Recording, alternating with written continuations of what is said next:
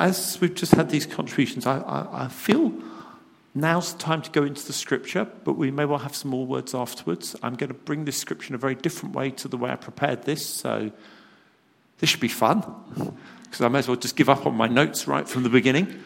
But I just felt, just as we've had these contributions, Father saying, now, let's get into the word, okay? So I'm going to read from 1 Thessalonians chapter 4, verse 1, which says this: "Finally, brothers, we instructed you how to live in order to please God, as in fact you are living. Now we ask you and urge you in the Lord Jesus to do this more and more, for you know what instructions we gave you by the authority of the Lord Jesus. It's God's will that you should be sanctified, that you should avoid sexual immorality, that each of you should learn to control his own body in a way that is holy and honourable, not in passionate lust like a heathen who do not know God, and that in this matter no one should wrong his brother or take advantage of him. The Lord will punish men for all such sins, as we've already told you and warned you. For God did not call us to be impure, but to live a holy life. Therefore, he who rejects this instruction does not reject man, but God, who gives you his Holy Spirit." And I feel Father's just wanting to now bring some hope for those of us who are struggling. You may have just read that passage as I was reading it, and you may have felt, yeah, I want to live a holy life, but I'm struggling. I'm so struggling. Sorry, I don't know what I'm doing with this mic, but it's not very happy at the moment. I'm so struggling to live a holy life. I know God's made me holy through the blood of Jesus. That's true. That's justification by faith. You've been made holy. You've been washed clean by the blood of Jesus. But I want to live a holy life. And you think, but I keep on getting it wrong. I keep on getting it wrong. And I feel God wants to bring hope today. He knows that we struggle. I think particularly, as this passage is referring to, in the whole area of sexual impurity. So many of us will struggle. You may say, well, I'm not being sexually immoral. I'm not having an affair with anyone. I'm not struggling in that way. But maybe we're struggling in other ways sexually. Maybe with what we see and go look at with pornography. If we believe statistics, then about a third of us in this room, not just men and women, will be struggling with issues of pornography today. That's just based on some Christian surveys. Suddenly we'll look around. Who is it? Others of us will be struggling with lust. It's what we think. It's not necessarily what we go and see on the screen or go and read about, but we just struggle with lustful thoughts.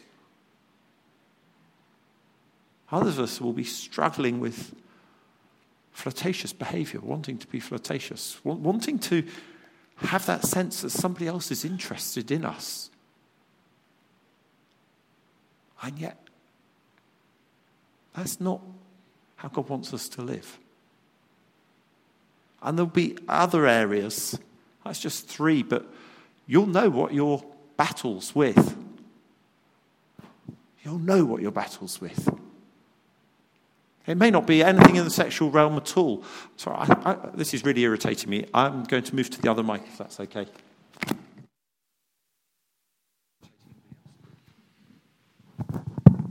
Okay. Hopefully we've got rid of the crackles. I think we will be struggling with all sorts of things. It may not even be in the realm of sexual purity. It may be in other realms. And God wants to come and put hope in our hearts. Not just a vacant hope where we go, well, maybe one day it will be better in some sort of woolly, vague way. But he wants to put faith in our hearts. Because at the heart of hope is faith, trust in God. That actually he can do something today.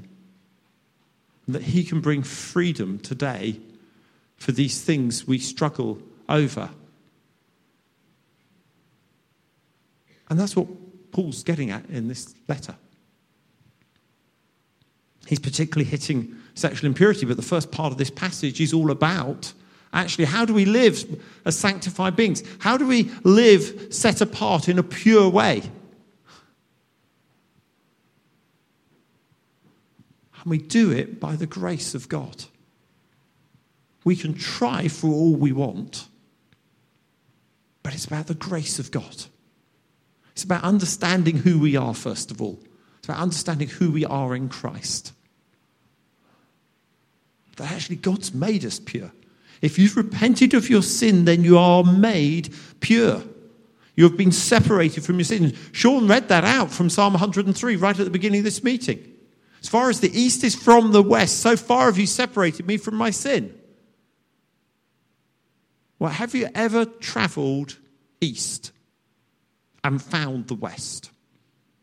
You can't. There's still more east to go the whole time. If you're travelling east, you can keep travelling east, because if you go round the world, you'll keep on going round and round and round and round, travelling east, because it's infinity. And that is how far God has separated us from our sins. And he's made us pure and holy, totally pure and holy. That's who we are in Christ. It's not just some theory. It's not something ephemeral out there. It's reality.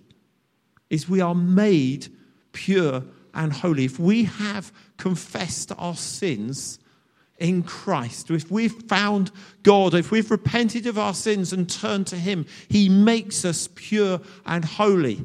That's why we have hope. Because God's done it all and we can do nothing.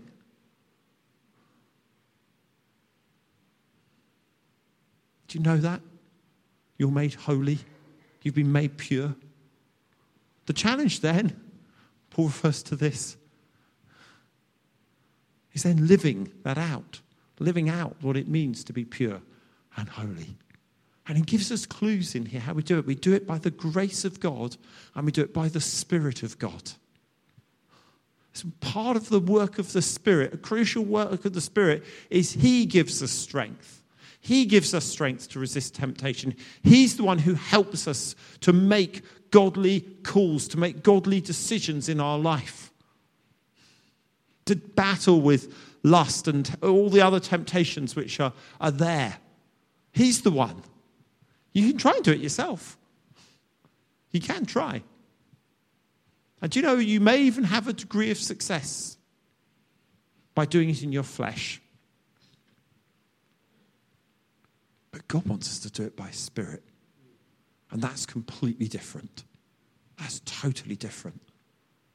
And that's why he gives us his Holy Spirit. He gives us his Spirit to enable us to live life the way he's designed us to be. Pure and holy. To live out what it is in that way. And whether it's actually over issues of sexual impurity or sexual immorality, or whether it's actually other things we battle with, I feel what God wants to put in our hearts today is this. Hope. Hope it can be different. Because in the grace of God, that's true. And I feel for some of us, it won't be everybody, we felt pressed down and squashed by our sinful habits or things which have controlled our hearts and our lives for years for some of us. And we've got to that place where we've tried to do battle with it. We've tried time and time again. And you've given up. And God's wanting to put hope back in our hearts. And say, by my Spirit, in the grace of God, not your efforts, go again.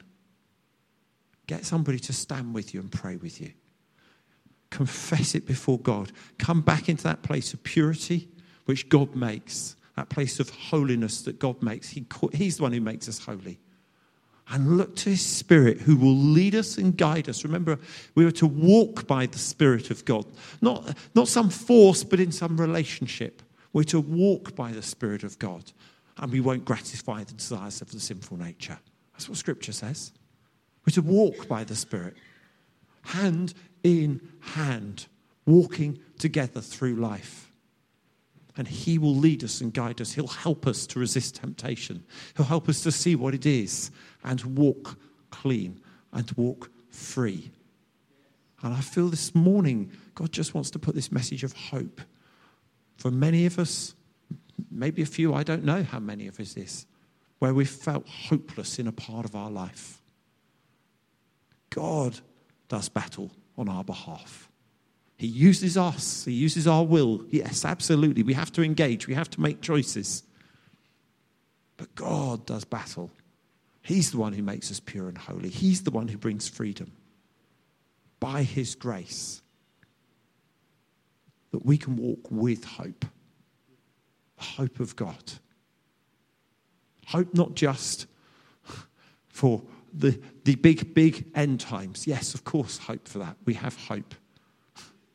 We know we'll be one day in heaven because of the blood of Jesus. But we can walk with hope now. Hope for our circumstances. Hope for our situation. Hope for the challenges we face today. And whether it's a situation like Mari was facing where she just knew she needed to see something broken over her life. And you may say, well, that's quite small. I'd say that's actually absolutely massive. Addiction, addictive behavior, broken in the name of Jesus. God gives us grace. God puts hope in our hearts. So I don't know what these two folks here have got to contribute. I'd be really happy for you to contribute at this point. Is it appropriate? Sorry, I don't know. Who's going first? Go on, Katie. We'll have you first. And then we're going